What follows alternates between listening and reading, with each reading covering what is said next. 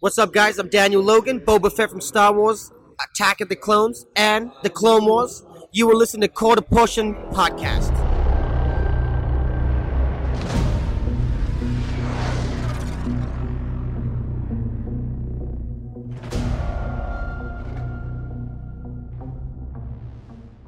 So who talks first? You talk first? I talk first? Hello and welcome back to the Quarter Portion Podcast, the only Star Wars podcast that knows podcasting is a complicated profession. I am Chris DeHoog, and I am joined again by my good friend and co-host, Patrick Fletcher. How are you, buddy? Great, man. I got 2 trailers. Got The Mandalorian the other day, and then the new trailer for Episode 9. I couldn't be happier. And happier with, I couldn't be happier with both trailers. I thought they were both awesome. We just posted an episode last week called The Calm Before the Storm, and the storm is here. It is. It's from here on out, it's going to be, this trailer, we're going to be talking about this for a month or so, and then we're going to get the toy leaks and everything for Force Friday, the first Friday of October, where all the merchandise comes out. Let me be the first to say here, what do you think about Dark Empire now? I started reading it today because of the new trailer. I've been meaning to do it for a while, and after I watched that trailer, I think half an hour later, I was like, no, screw it, I'm buying it. It's a great series, man. It's a real fun read. Somewhere I have a cassette that I recorded from somewhere, because I think I had a friend that had it. It was the audio. It was it wasn't done on the radio, but it was like a radio audio dramatization of Dark Empire. And Billy D. Williams actually did the voice of Lando in it. No shit. So it was quite good. All the voices were really good. It had sound effects and a full cast, kind of like the old BBC dramatization of The Hobbit. And I mean, I've only read the first issue so far, but I can kind of see how you could take the narration and just turn that into an audio drama. It's very good. You can easily do that with comics too, because the audio the dialogue. It's not like a novel. The dialogue's fairly brief in a comic. It's like a storyboard, right? So well, and especially with these this older generation of comics too, because that was 1990 or so. No, actually, it would have been later than that. It would have been early 90s, though. I mean, we would have been talking 93 here, probably. I'm thinking Dark Empire. I'm thinking about 93. It was after the Heir to the Empire. Yeah, because Han and Leia were married in it, so that was established, and there's twins. It picks up almost immediately after the Thrawn trilogy, so... Although it's funny, in the first issue, they fly down to rescue Luke and Lando, who crashed a Star Destroyer on Coruscant, and there's a giant lake. I'm thinking that's not consistent with the vision of Coruscant that came afterwards. And I'm pretty sure in the Heir to the Empire trilogy, it was a big planet-wide city at that point. So yeah, there was another thing. I think in the role-playing game, they said in Coruscant, the only place where you could actually touch the ground was the top of a mountain. There was a mountaintop somewhere that was actually exposed, and it was the only place on the planet you could actually touch bare rock, or something to that effect. Yeah, no, I'm curious to see if some elements from that series are going to come up in episode 9, but yeah, we'll see. Well, yeah, D23 just finished over the weekend. We got news on a bunch of Disney Plus things, as well as another sneak peek at Rise of Skywalker. Let's get Obi-Wan out of the way. Yes, that'll be quick and easy. So yeah. Hello there. This thing is finally happening. It is, and I'm so happy that Ewan McGregor is going to reprise his role. How you can't have anyone else play Obi-Wan. No, absolutely not. So long as he's available. And I gotta say that initially I was kind of bummed that they scrapped the movie on the basis of Solo, because I still think Solo was a really good movie. But I'm way happier to hear that it's going to be a series as opposed to a film, or even a collection of films, because you can do. Game of Thrones has proved you can do so much more with a series than you can with even a trilogy of films. Yeah, because I feel like an actual movie of Obi-Wan would feel both really slow and really rushed. In that, absolutely, it would be a much slower pace story, and then if you want to cram a movie's worth of action into it, then it's gonna feel really off. Yeah. So doing it as a series, whether it's I don't think they said exactly how long it's gonna be exactly, or if it's just a one season and done type of thing or whatever. But they can take the time to really dig in on some stuff and really do some introspective episodes, like some of those great Game of Thrones ones, where there's not a lot of action, but there is a lot of development, both in terms of character and story. So it's a much better medium for it, I think, in the long run. And I think they did say that it's going to be set 8 years before New Hope. So after Solo, technically. Okay, so I mean, if it's 8 years before New Hope, they're probably going to age McGregor a little bit then, for a lot of the scenes. I mean, I'm sure there'll be a lot of flashbacks, but I mean, generally they'll probably have to age him a bit because I mean, Alec Guinness was, probably had to be in his late 60s, early 70s when he played Obi-Wan. I think so. Yeah, I can't remember exactly. And McGregor's not that old yet. McGregor's probably 50 now. I mean, well, it's been 14 years or so since they filmed the prequels, or since they filmed episode 3, rather. So we'd probably be our age. Well, I mean, my age. I don't know, 45. It's actually a really good point. Like maybe he would be grayed up a little bit. It's hard to say. I think they'd have to if it's going to be, at that, within a decade of A New Hope. He'd have to be he'd at least have to be in his 60s. I was thinking that it could be like kind of Obi-Wan sitting around talking, like based on a kind of a journal, like in what do they call it, an epistolary work, like Bram Stoker's Dracula, where it's all written on, it's based on notes and letters. Like it could be some kind of a diary or a journal where he's speaking about the past. Who knows? I mean, there's precedent for that actually, because in the Marvel Comics, the mainline Star Wars title, there's a whole little storyline where Luke goes back to Tatooine and visits Ben's hut and picks up the journal he had, and like he reads in it about like this campaign that Yoda went on. So he's reading not only about like Ben's life, but also like is that canon? The Jedi knowledge, yeah, from the Marvel New Line, yeah. Oh, there you go. There you go. I mean, that could be, if it's canon, that could be exactly what it's based on. I wasn't even thinking of that. Yeah, no, that'd be a cool frame for it too. And I know, like, I'd actually be remiss if I didn't mention that Amy from previous appearances on the show and our future RPG campaign was screaming at me when they announced it, because she really hopes that Natalie Kidman comes on for an episode to play Duchess Satine. Do like a flashback episode, because Satine is, I haven't seen Moulin Rouge, but I guess they named Duchess Satine after her character in Moulin Rouge, because Ian McGregor was in it. No, I didn't see it. Amy has this tinfoil hat theory that she should be on for an episode to do like a flashback to that whole storyline. That'd be cool, but maybe not. You probably wouldn't get Nicole Kidman to do it, but if they do touch on Duchess Satine's role in his life, that'd be really cool.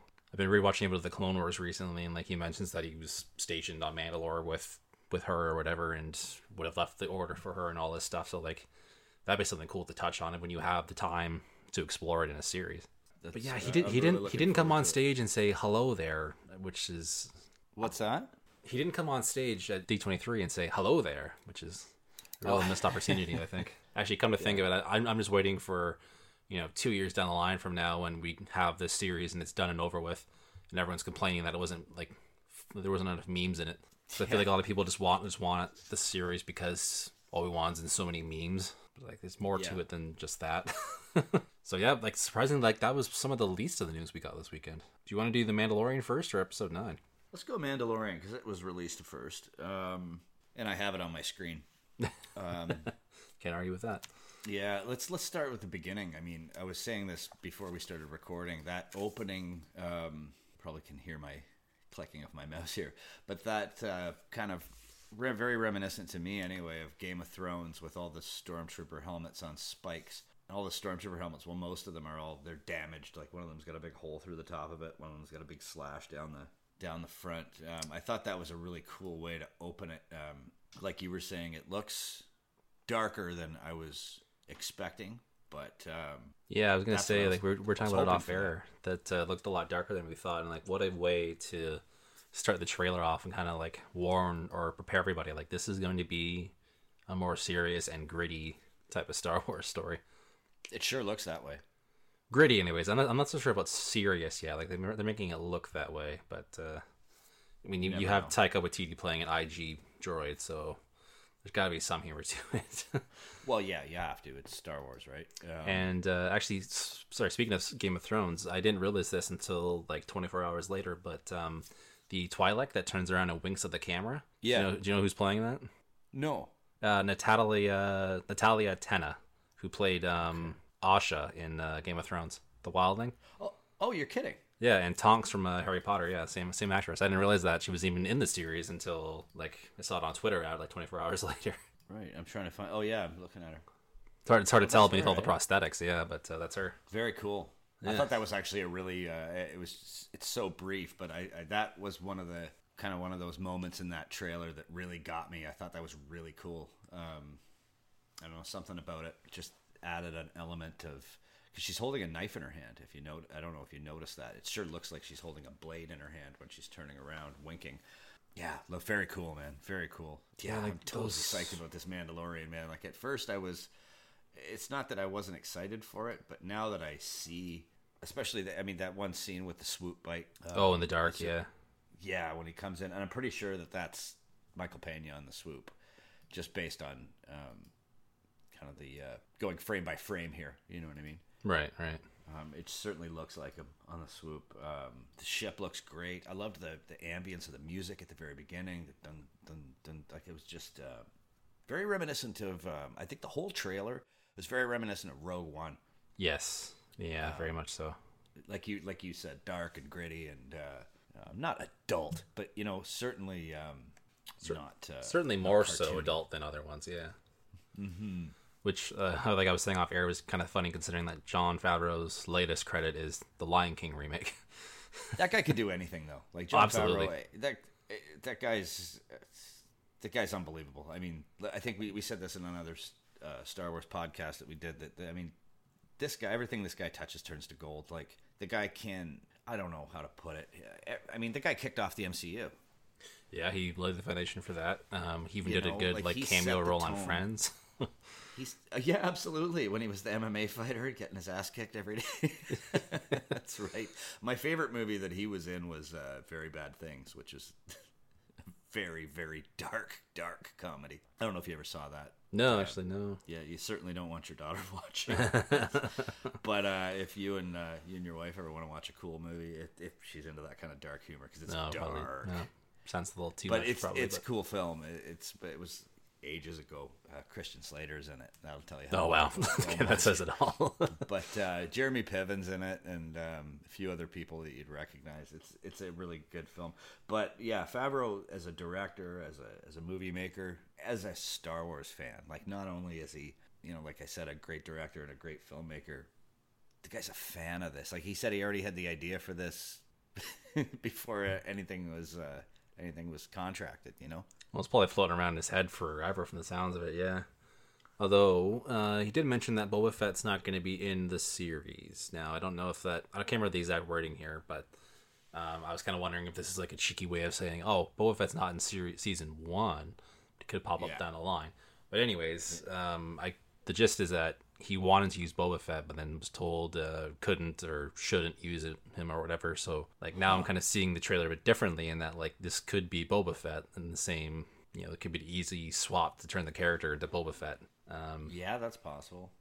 Now I'm feeling kind of cheated because I feel like he should be involved in it. Like why start a whole new character to do the same thing that the one character did already? Yeah, like a guy in Mandalorian armor who's a bounty hunter, like. Yeah, like this trailer looks exactly like a Boba Fett comic that came out this summer from the Age of Rebellion line. Like they did this one shot, and this basically looked just like this trailer. Like Boba Fett says 2 words in the whole like issue. He just goes and hunts this guy down, drags him in, says a cool line, and that's the end of the comic. That's this trailer basically, minus all the cameos and whatnot. And like, by the same token, like the IG droid isn't IG-88, so like, was that supposed to be IG-88? But they couldn't use him for whatever reason, so it's IG-86, whatever its name is. Like, oh really? I don't know if it's that close. I'm going over the top of my dome here, but yeah, I'm kind of feeling like this could have been easily a Boba Fett story, and it could have been just as good.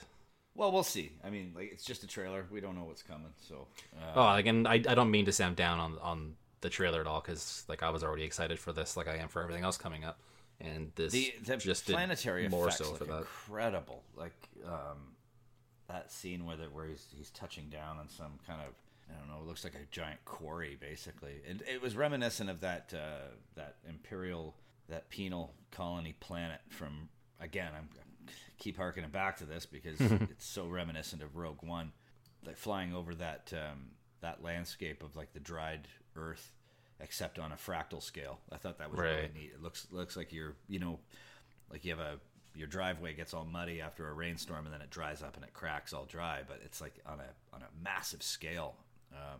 I like that fractal kind of environment that they present there. That looked really cool. One thing here, let me bring it up here. The those Death Troopers. I was just about to mention those too. Yeah. Yeah. Yeah, because it's curious too. Because this is set 7 years after either New Hope or Jedi, And those are Death Troopers. Like, it's there's no it's 3 to mistake. 7 years after like Vader and the Emperor die. So like, I'm curious about all the Imperial presence in this series too. Like, where It is could he in just the be galaxy that Imperial they're still armor. this active? Yeah, because like he's actively interacting with stormtroopers, and you have those heads on spikes are like fairly recent, older still. Like everything's dried on them, but at the same time they're You not know, it that could be old. something reminiscent of, like, you know, modern day. I mean, modern day Russia. You know what I mean? Like when the Soviet Union fell, you had all these KGB agents that kind of became basically crime bosses. True, yeah, essentially, because they had such deep connections in the underworld in Russia, and now suddenly it's, you know, it turns into a capitalist society, so they start capitalizing on all their old contacts and making themselves kind of wealthy crime lords. You know what I mean? It could be just something like that, where these were Death Troopers or Stormtroopers, and they've just, you know, hired themselves out as hired guns. You know what I mean? Who knows? And like I would almost think if I had seen just like a single Death Trooper or a couple guys, I would have thought, oh, maybe these are just some guys who got into like an Imperial armory or something, and now Maybe, they're but the smugglers it wearing looks the gear. pretty- But these guys look really disciplined. Like I'm looking at the shot of them Yeah. all lined up. Like no, me too. this isn't just some wannabes. These are Imperials. I'm looking at the same shot, and yeah, there's 5 of them lined up, like kind of execution style. Yeah, Very and interesting. And you got Gus from Breaking Bad. You got to love that. Like, and if you notice that shot of him, I can't remember his name. You've watched Breaking Bad, right? No, I still haven't watched it. Oh, so you're the one, Yeah, I'm the one guy. dude. It's the best. It's the best television series of all time. Like, it's absolutely fantastic. You have to watch Breaking Bad. Oh my God, do you ever have to watch Breaking Bad? Now I know him from Community, so Well, the shot of him, although it's very brief, like you see him kind of looking past the camera. The Death Troopers are in the background, so I'm assuming he's their commander, whoever he is. So I'm guessing he's ex-Imperial. yeah, I was gonna say his clothes kind of gave off, if not got a Imperial, cape he's on. official, right? Like that's like body armor. And it looks like the where the pieces of his armor that kind of connect him over his shoulders, that they almost look like medals or rank bars. You know what I mean? Yeah, those are the Death Troopers there. So yeah, he's got to be ex-Imperial or Imperial remnant or something. Yeah. Yeah, that's what I'm thinking. Yeah, and just thinking generally older cast too. Like everyone in this everyone in this series that they've shown so far is like 40 or up, Carl Weathers.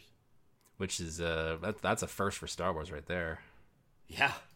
Like it's always been grounded in someone who's young, and actually I don't know how old Pedro Pascal is, but he's got to be at least mid 30s to higher 40s, or to I think sorry, he's probably mid 30s to 40s. mid-40s. Awesome actor, though.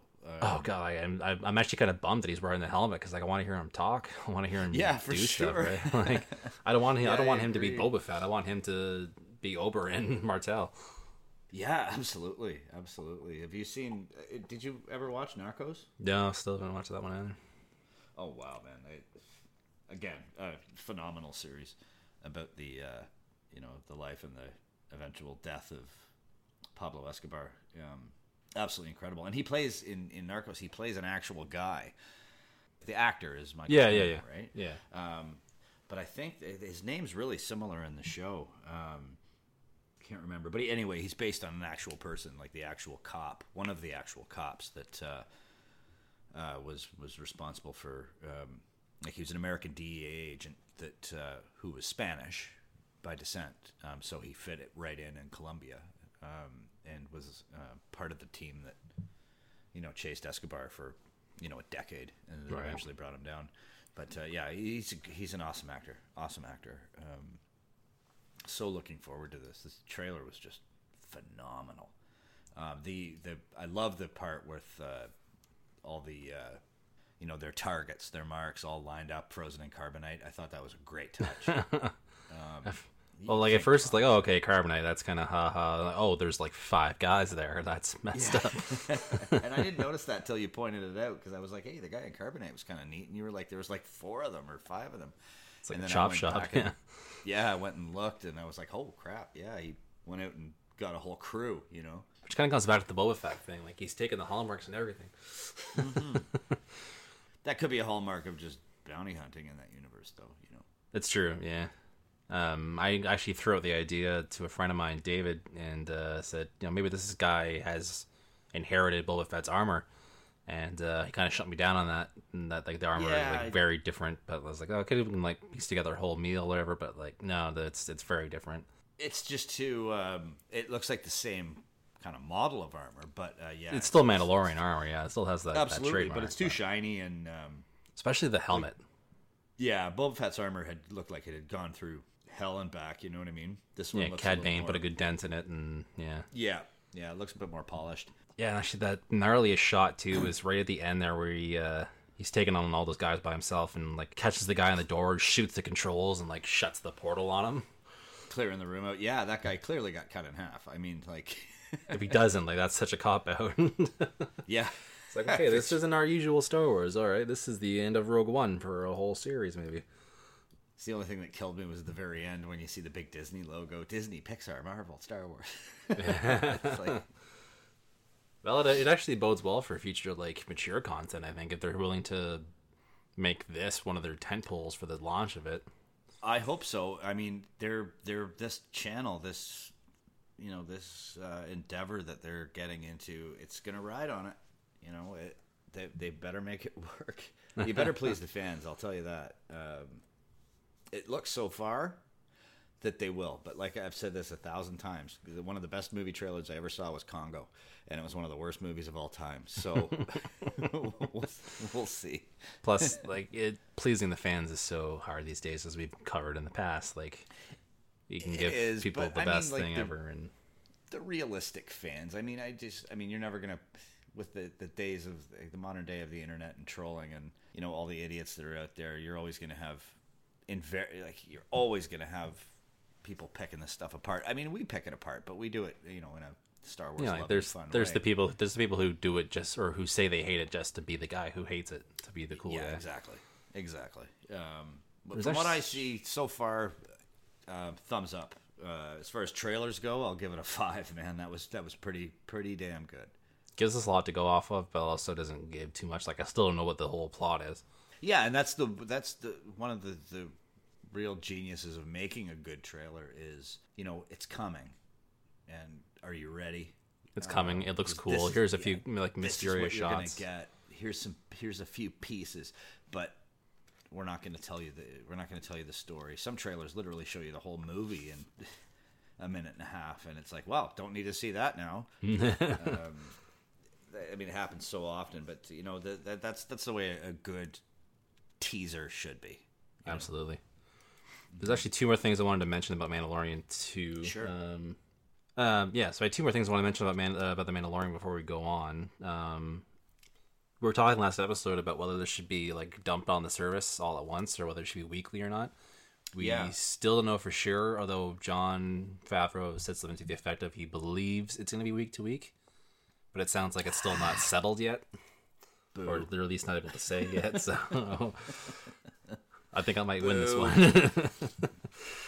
And they added one more person for the cast as well. So as this was D23, they usually do the Disney Legends little ceremony where they add people to their Hall of Fame or whatever. So like the people who have done like a lot of voice acting, like all the Disney princess voice actresses are pretty much in there, I think. And Robert Downey Jr. was inducted this year. And so was Ming-Na Wen, who was the voice of Mulan and has been Agent May on Agents of S.H.I.E.L.D. and one of the best things about that show for the last 7 years. Oh, she's great. And she announced in her speech, or was mentioned in her speech, that she's going to be on The Mandalorian in some capacity. Now, I don't know if that's supposed to be this season or for next, or whether she's doing a voice, because we haven't heard that she's in it yet. Like, I don't know what capacity she's going to be in, but Mandalorian, man. She could be. It could be a whole big fake out. Maybe she's a Mandalorian. I mean, Mandalorians were. I mean, based on Sabine, look distinctly Asian. I don't know why she wouldn't fit that bill. I mean, maybe she's a Mandalorian. That'd be great. And seeing her in the Mandalorian armor kicking ass would be amazing. Oh, that'd be fantastic. But she had a great quote, actually. She said that she was really excited to be play in Star Sabine. Wars. And, whoa, She could play an older Sabine. maybe. That the age and the timeline would work. Damn. I'm getting ahead of myself, but you know what I mean. Yeah, because like Sabine's skin is a bit darker, but yeah, I don't know. I'm actually just trying to picture her with blue hair, like blue or purple hair or whatever. Yeah, that'd be funny. Cool. But yeah, she had a great quote during the ceremony. She said she was excited to be part of Star Wars because as a kid she used to pray to God, Buddha, and the Force. So, like, you just love to hear like someone who really loves the franchise getting to be part of it and just having that geek out moment. It's really, really cool to see. Those are the people you want involved in your franchise. Yeah, absolutely. And like, it's not like you have to be totally well versed in everything to be a good Star Wars actor. Like, there's a lot of people in the current stuff that are still nonetheless amazing characters, but just that extra bit just can go a long way for sure. Yeah. No, that's fantastic. Yeah, on a side note, the last week they announced the all the major character casts for Amazon's The Wheel of Time. Which I was I sent you that. Yeah, really excited about. And one thing that I'll tell you, based on our conversations about diversity and things like that, in the original Wheel of Time series, everyone was pretty much white. However, the story really took place in an era. It was supposed to be basically the Earth, but in some unknown time. And I really liked what Raph Jenkins, the showrunner, said. He said, "I wanted the Wheel of Time cast to look like the Earth in 300 or 400 years. A little bit of this, a little bit of that, and a little bit of everything mixed together." I thought that was really cool because they've actually cast several, I think Asian and African American actors and actresses in these major roles in the Wheel of Time that were just white characters. And at first I looked at them on the looked at their pictures, and then I thought about when I read the books, and I was like, I don't know if that fits. And then I read the blurb that Jenkins wrote about each one of them, and I was like, perfect. Like, apparently they're all huge fans of the books. Like the guy who plays, I don't think you've read the books, but the guy who plays Perrin. I've read the first 5 or 6. Yeah. Well, the guy who plays Perrin is a African American actor, and apparently Jenkins said that all they did was give him like a few lines of dialogue and a brief synopsis of this guy's past. And apparently, as soon as he walked out of the auditioning room, they all looked at each other and they go, "That's our Perrin." I like the fact. Awesome. I like the fact that they didn't do their auditions based on race. They just did their auditions based on how can you grasp this character. And it's just very cool to hear. Yeah, like I was a little surprised when I first saw the first thing I saw was like a composite of the 5 main younger characters. Yeah. Who were cast. And I was surprised because it's been a while since I even touched those books, but I thought like Egwene, the main young female lead. Absolutely. I always thought of her as like really like blonde and fair. And see, I always thought Egwene as like dark hair, and but but then I'm gonna butcher the name, but Nynaeve. Yeah. That's such a weird name to say. But after she was looking always at the picture of the girl hair. that's going to play Nynaeve, I was like, that's perfect. I just looked at her picture and I was like, that's perfect. Yeah, they absolutely like, not they how I nailed that, pictured her when I was reading it, but I was like, that's perfect. And Matt actually they nailed him too. Perfect. Absolutely perfect. Yeah. There's this one, I don't know if you ever saw this, but there's this like official like lore book with this artwork that was commissioned by Jordan. Mm-hmm. And the art is so bad. But it's the only thing I had to go off of for like official representations of the characters. I know the one you're talking about. Yeah, it's a white cover. The one you're talking about. It was terrible. I showed it to a friend of mine who also read the books, and he like physically recoiled from the sight of it. It was terrible. I know exactly what you're talking about. But he like the actor they cast for Matt looks just like a human being from that picture instead of it really whatever does. that homunculus exactly was on the page. It looks exactly like Matt on the cover of The Dragon Reborn. It really does. And then they nailed Rand too, but like that's just a pretty generic white protagonist look. So yeah, hard to go there. Yeah. You know what's funny is when I was always reading those books, I always pictured Chris Hemsworth as Rand.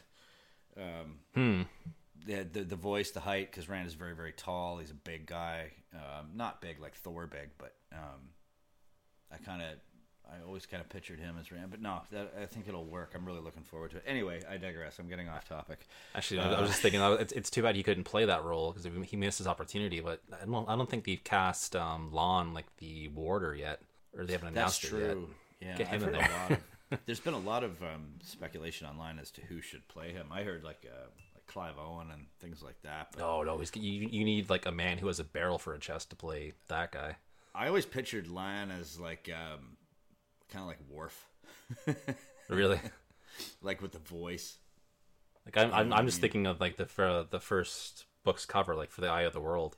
It's that one where they're all like in a procession, like front and center is Moraine and him, and he's just this like barrel wearing armor on top of a horse. Yeah. So Yeah, like I always basically. thought of him as like that like unrealistic cover art of Captain America from like around the same time I was reading the books. Like from Yeah, early, he's got to like, be late a 2000s. huge guy. He's got to be like the Kurgan from Highlander. Like Yeah, it's got to be like a Dave Bautista but taller. yeah, Like a please rock don't cast type, Dave essentially, Bautista. yeah. Please don't cast Dave Bautista. Oh no, I'm just saying physically though. Yeah, I get you. I understand. Anyways, back to Disney Plus. Let's Yeah. get back Do you on want to topic. go on? Do you want to move on to episode 9 here? Well, actually, just a quick note too. One more thing for Disney Plus is they did announce that Clone Wars season 7 would be premiering in February. Oh, great. So the new season won't be out with the launch of it. Although I pretty much expected that. They haven't really billed it as being a November thing. Well, So we're gonna have last some time. season, right? Like It should be the last. It should be tying everything up cool. because they've been building up to it to be the Siege of Mandalore, which is basically when Ahsoka was doing during the Battle of Coruscant at the start of Revenge of the Sith. Like Right. she was fighting Maul on Mandalore while Obi-Wan and Anakin were rescuing Palpatine from the ship over Coruscant. So sounds like it's all building to that. So that should be good. But we'll have some time to digest Mandalorian and episode 9 before we get into that. Well, I guess before we get into the big news, which is the new episode 9 kind of trailer that we got, why don't we pause now for a brief break, a message from our sponsor, and a tune from the Cantina Band. Do you have a vision for a cosplay prop, novelty item, or other project, but don't know how to make it without breaking the bank? Nerdful Things has you covered. Ontario's 3D printing experts are committed to quality and affordability. They can forge everything from convention-friendly prop weapons to masks and helmets to small embellishments like belt buckles or pauldrons.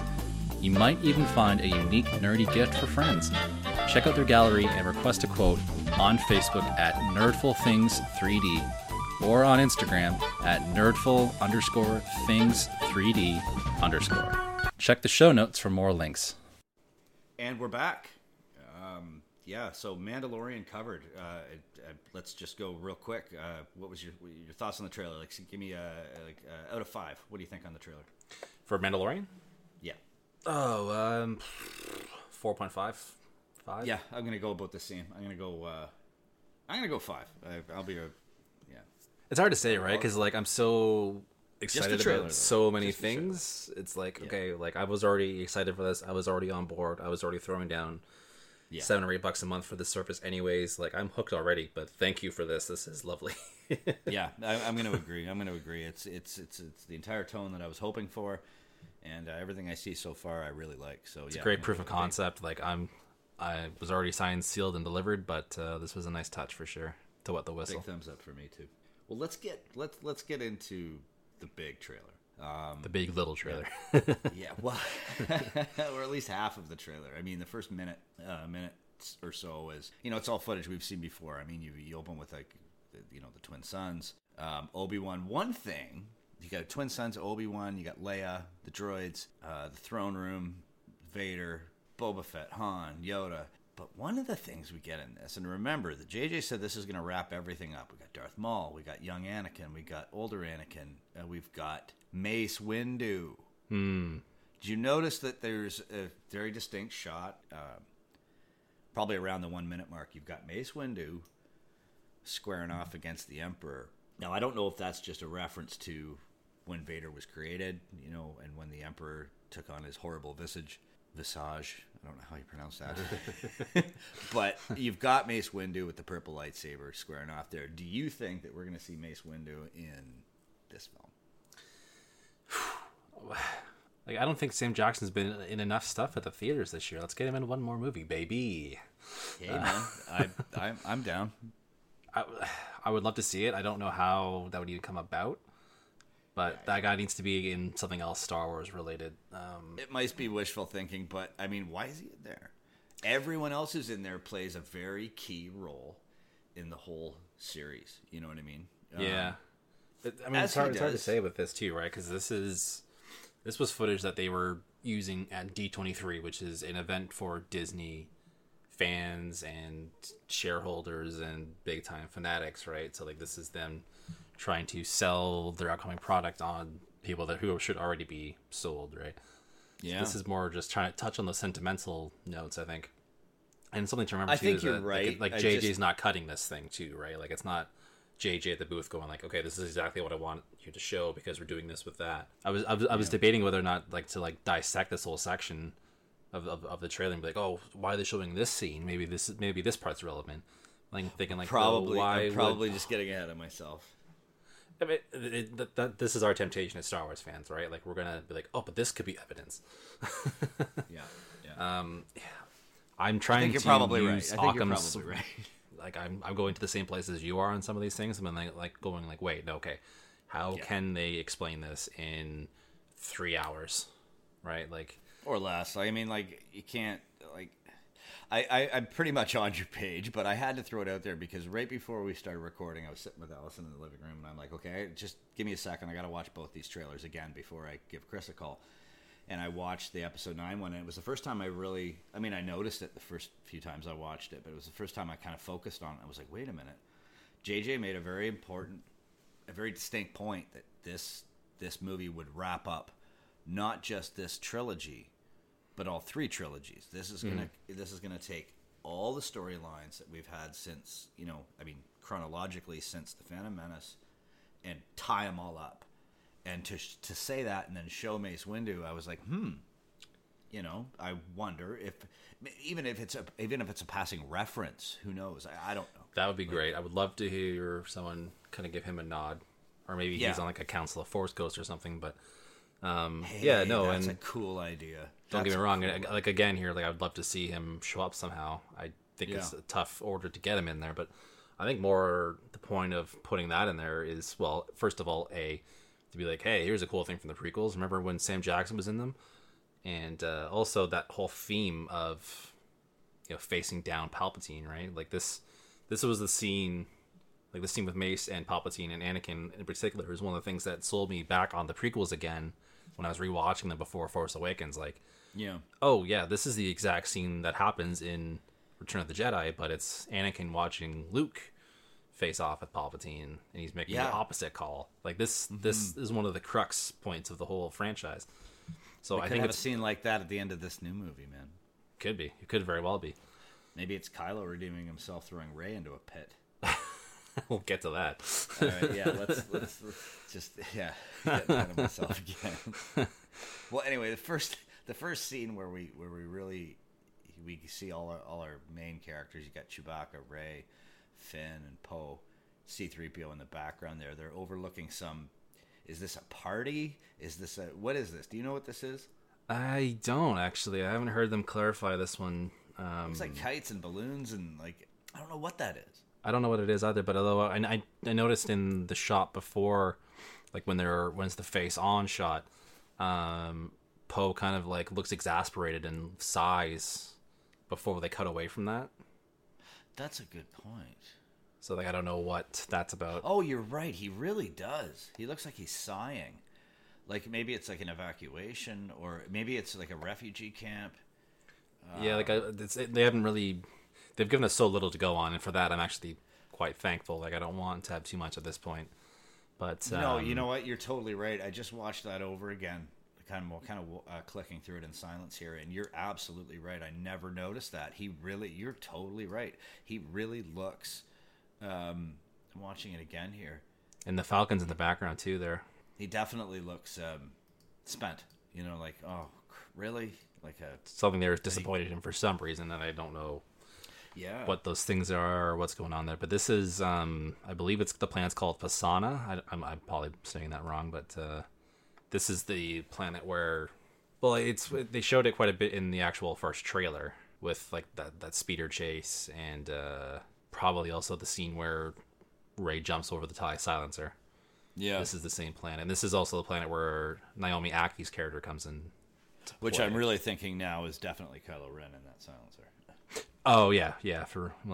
Again, shot at a time. But, I'm with you on that one now. Although I would still love to hear that, like, Poet's stolen it from him or something like, oh, yeah, you blew up my X-Wing, I'm going to steal your ship. Yeah. I still love my idea for that. The shot of... let me get back here. Yeah. The X-Wings and obviously all the Rebel ships all flying out of hyperspace. Oh, yeah. Actually, before that is Leia. I was just looking at that shot now, and now I'm actually seeing... like, that looks like her from the end of Force Awakens, but, like, they clearly just changed her clothes for that. Like, it looks really good. Looks like Endor to me. Like, that looks totally natural on a freeze frame. It looks like Endor, yeah. Oh, it does too. No, you're totally right. I mean, I couldn't be. That was awesome. That gave me a bit of a chill when I saw Carrie Fisher there. And it's actually curious. Like, they mentioned her a lot, like, in how much of a role she's going to play in the story. And I'm really curious how this is going to pan out. You know, man, when they film, a lot of these films, they'll film 6 hours of footage and then crack that down to, a 2.5 hour film. So there's probably tons of footage of scenes that were completely scrapped that they could piece together. And I think with a very little amount of like tampering, they could give her like an actual presence. Yeah. Oh, I think there will be. I don't think she's gonna have like as big a role. Obviously, she was originally planned on. No, she was supposed to. No, for sure. That's such a shame. But like I keep thinking of what they did with Philip Seymour Hoffman in the Hunger Games. Mm-hmm. Because he died while they were filming the last movie, so they had to use like a body double to kind of fill in some of the back shots. Yeah. But like the dialogue was there, but they didn't have his physical presence in all the shots. Mm-hmm. So they just were able to kind of swap that in a little bit, almost in the same way they use a stunt double. Really, it's not that kind of advanced trickery. Really, it's just the same thing they do with modern the Catboy swap. Techniques. Yeah, no, it's thanks to Peter Jackson and whatnot. You can easily do that. Yeah, they filmed half the Crow without Brandon Lee. I mean, I'm not sure if I told you about this. Her daughter's going to be in scenes with her too. Oh, Billy Lord. Yeah, Billy Lord's going to actually be interacting with this version of Leia. That's going to be that's great. Great and devastating. Well, still, I think that's awesome. Yeah, there was in the Vanity Fair article. Like, I don't think we've talked about this particular detail yet, but like, they weren't going to put her in it originally. Just they thought she wouldn't want to or be too sensitive or whatever. But she actually volunteered and wanted to be involved in that. So that's really cool. So yeah, the shot of the X-wings. We got X-wings, A-wings. A big ship that I first thought was the Falcon, but I can tell that it's not. Yeah, I was thinking the same thing. B-wings in there. And then a good old... Y-wings. B-wings, Y-wings, A-wings. Do you want to take bets on actually if that's the Tantive 4? Hey, man. Because I believe actually she still has the Tantive 4 as of the start of Star Wars Resistance, which is leading right into Force Awakens. Why not? So that would be really cool if that was actually her ship. That would really tie things together. Yeah, A-wings, Y-wings, B-wings, they're all there. The only thing missing is I don't see any U-wings. Yeah, this is Alphabet Squadron right here from the books. And you know what? You were right about that very first shot because it's really brief. It took me a few seconds to be able to actually click on that exact image. But those Star Destroyers are original Imperial Star Destroyers. They are not First Order. Yeah, I can't take credit for that. I actually saw it on Twitter. Baz from another podcast called Force Material, which is a plus recommended listening, pointed that out. Actually, those are Imperial Star Destroyers. It's a very distinct profile. At least the ones in the front there. Like, I can't say for sure in the second shot if they're all. The second shot is that's creepy. You know what that's reminiscent of to me was Pink Floyd The Wall. During Goodbye Blue Sky with the cartoon of all the obviously it was reminiscent of World War II with all the bombers going overhead. That was really reminiscent to me of Pink Floyd The Wall. Yeah, and my first thought too was actually of the Kessel Run in Solo too. Yeah, absolutely. That kind of space thunder storm. And lightning. Yeah, big time. That is a lot of Star Destroyers, man. That is a lot. Like there's at least 40 or 50 on the screen in that second shot. Like, that's crazy. Like, it's filling. Like, I first watched this on my phone at work, and like I didn't quite get the scale of it until I watched it at home later on, and holy crap. Yeah, I'm kind of. It's very interesting though. Like, if these are Imperial Star Destroyers, that has huge story implications. Like, we've talked in the past about like the First Order's formation and whatnot. But, well, it seems to me, like when I was bringing up the Wheel of Time earlier, this is like Tarmangaden. Like, this is like the last battle. This is like the Battle of Minas Tirith, like in in Lord of the Rings. Like, this is. It looks like it's culminating to one final huge battle of good and evil. Yeah, like I'm so looking forward to this film. And I think the looks on the faces of Finn and Gianna in the next shot says it all. Like, yeah. How do you do anything against that? Like, you saw their fleet there. Like, they have the Tanta 4 maybe, and a handful of miscellaneous starfighters. Yeah, overwhelming odds. You get C-3PO waking up with the red eyes. Oh yeah, that's forget Dark Ray. Dark C-3PO. You know, I almost didn't recognize him because of his red eyes. Yeah, well, come on. No, Force Awakens joke. Sorry. Fair enough. It is Oh, eyes. the 3 red C-3PO. arm. You probably Well, didn't one of recognize the me because of things my red that comes- arm. The thing that comes next is that I think it was Harloff that mentioned this. I can't go a podcast without mentioning Christian Harloff. The big, obviously, looks like super lasers hitting the planet. In Dark Empire, as we were alluding to earlier, the Star Destroyer, the Eclipse, had a super laser. Just not quite as powerful as the Death Star, but like a super laser that kind of... Basically, the Eclipse Star Destroyer in Dark Empire was essentially a gigantic gun with a ship built around it. Mm-hmm. It was a giant super laser with a Star Destroyer built around it, and it certainly looks like at least one of, if not many, of these Star Destroyers have that kind of technology, because you're looking at these gigantic laser blasts coming down from the sky and Well, it's incredible damage to this planet. there's something it's not like touched on a whole lot in the movies, but like Star Destroyers have that kind of armament to destroy a planet if they really wanted to.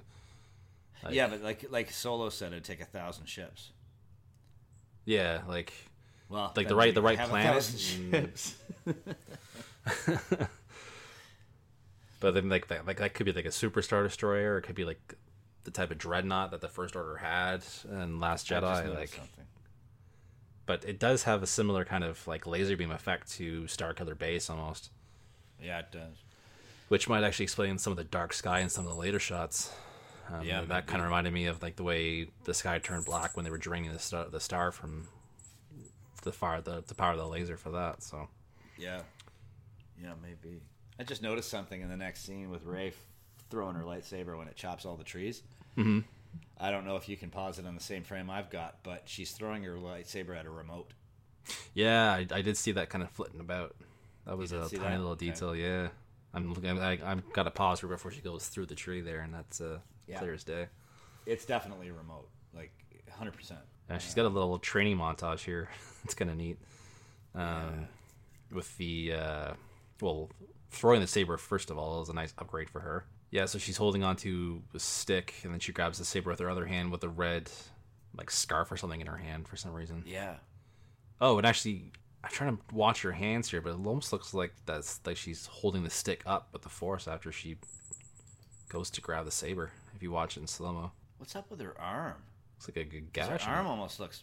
No, like I see it too. I was just staring at it when you said that out loud. Like it looks like she's been sliced. It looks like she's got like either a big bandage or maybe it's even prosthetic. I don't know. That's weird. Obviously, Luke's lightsaber's put back together because that's the one.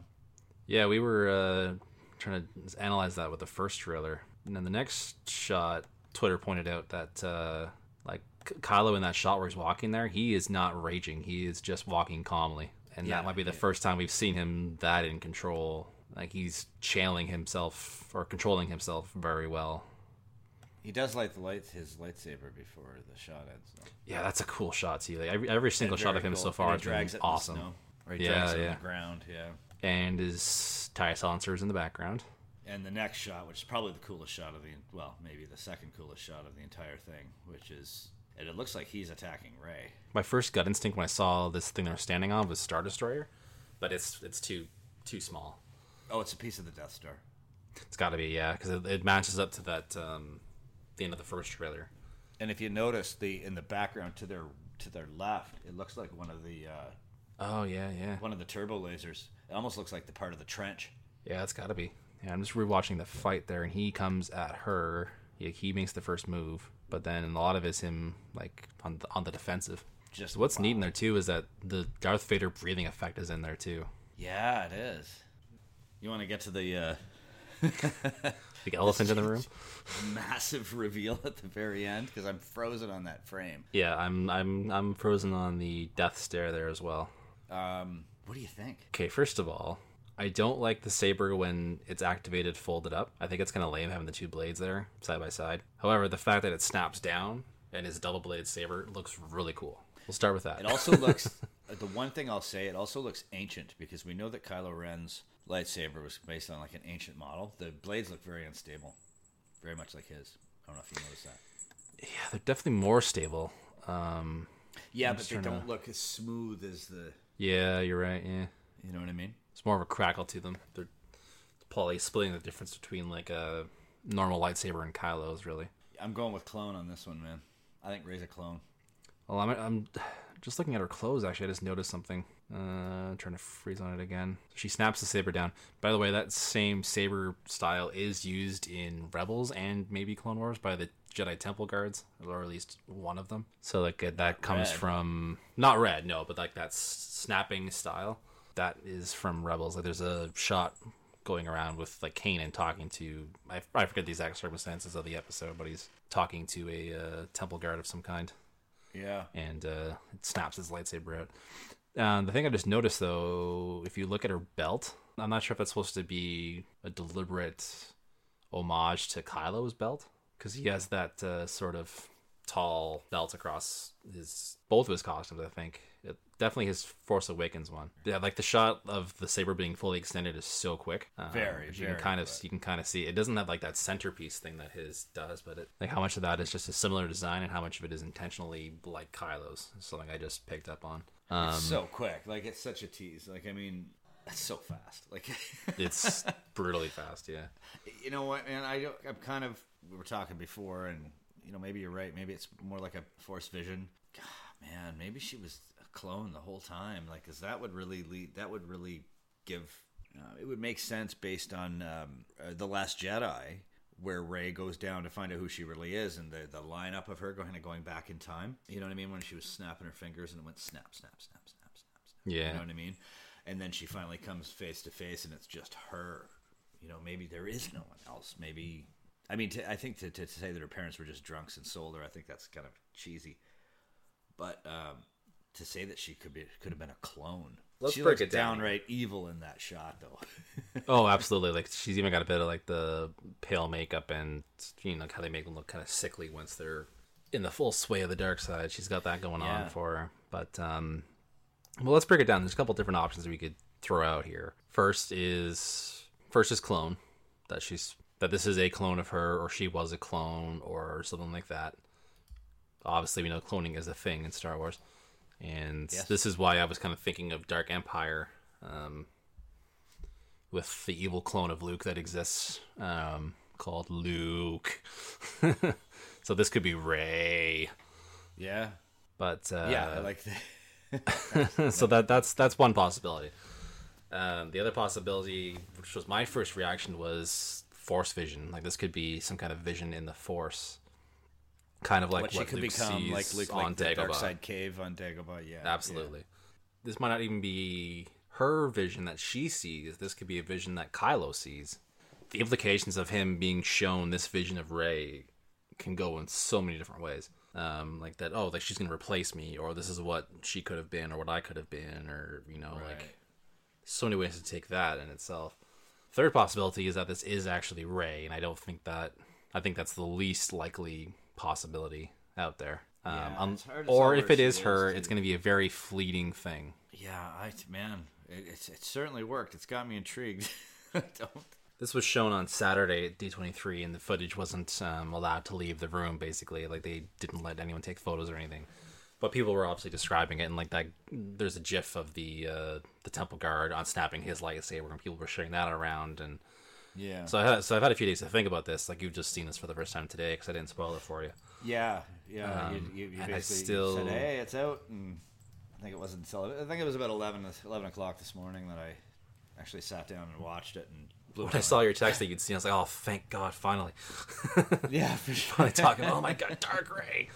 Yeah, for sure. Well, I think one of the messages you sent me was like, I just went out and got Dark Empire, and I was like, really?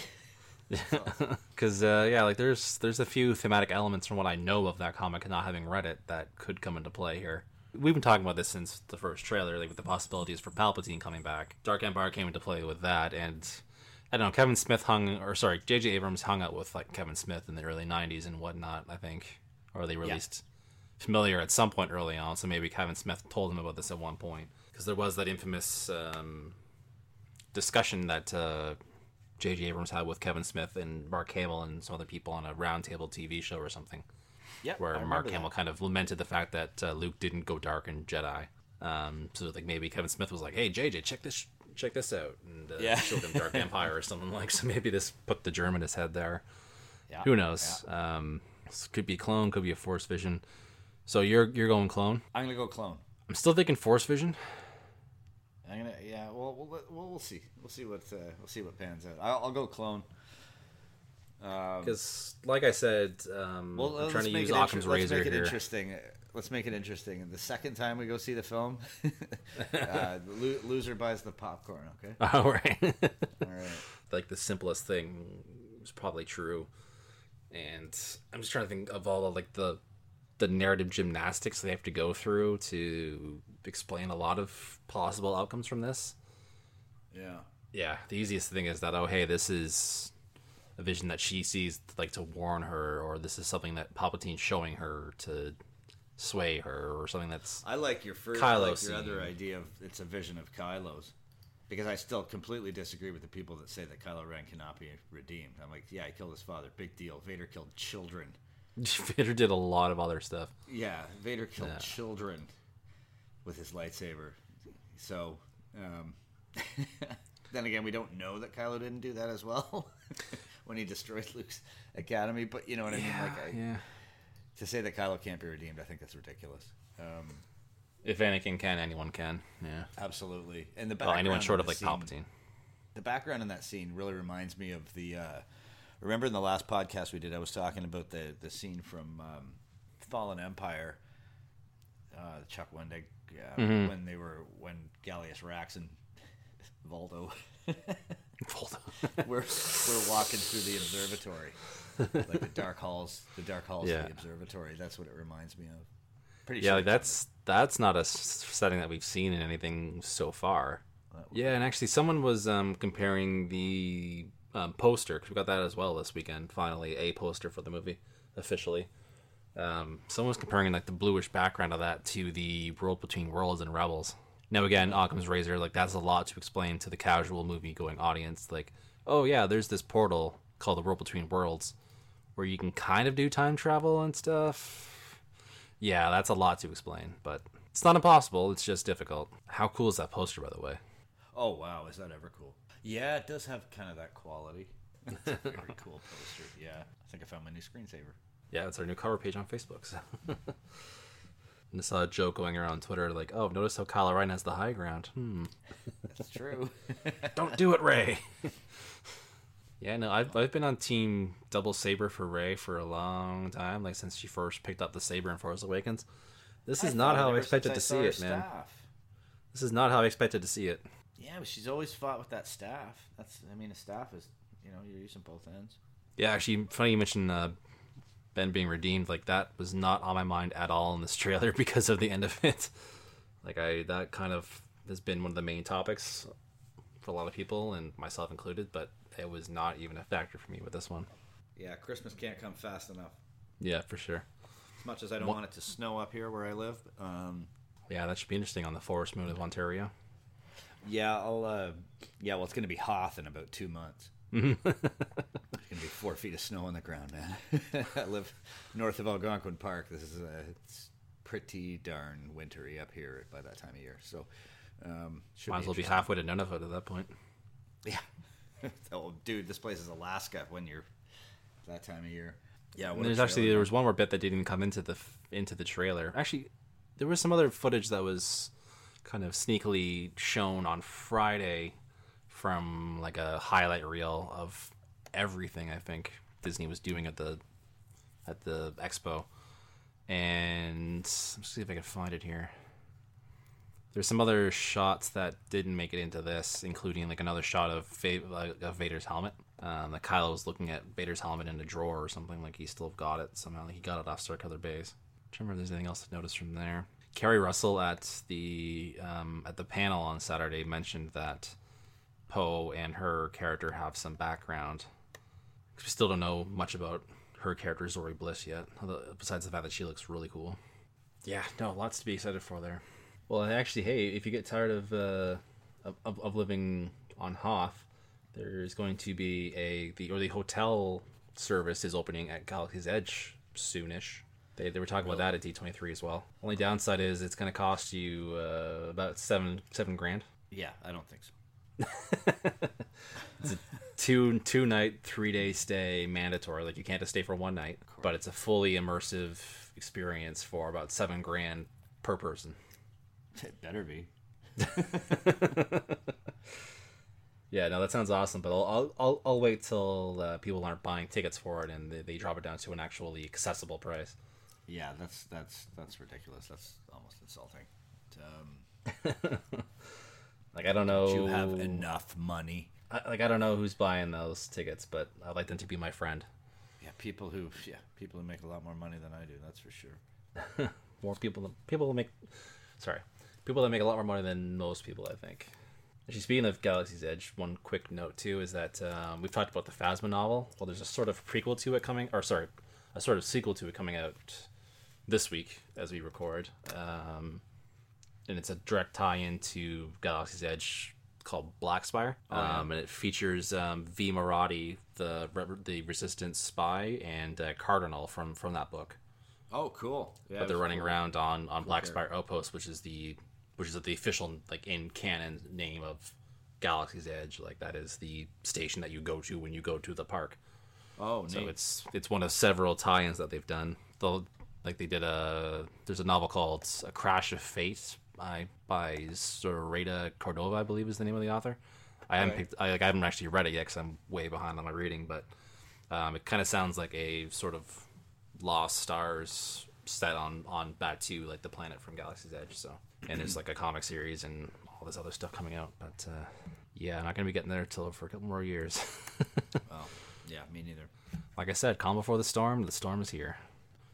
All right, well, I think that's going to do it for us for today. If you enjoyed this episode, please like it and tell a friend.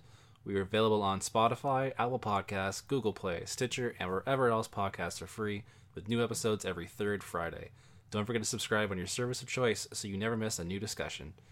Got a question or comment on today's episode or anything else in the Star Wars universe?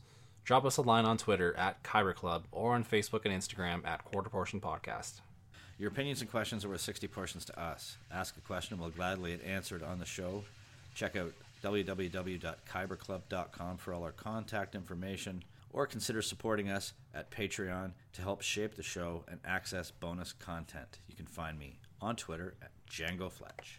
And I'm on Twitter at Hugathy. And join us on September 13th for the first episode of our new second show, where we are doing an actual play Star Wars RPG sort of audio drama. Can't wait. And don't forget to check us out on October 5th and 6th at London Comic Con, where we're doing a panel with more information on that to come. Maybe one with the Force. And may the Force be with you.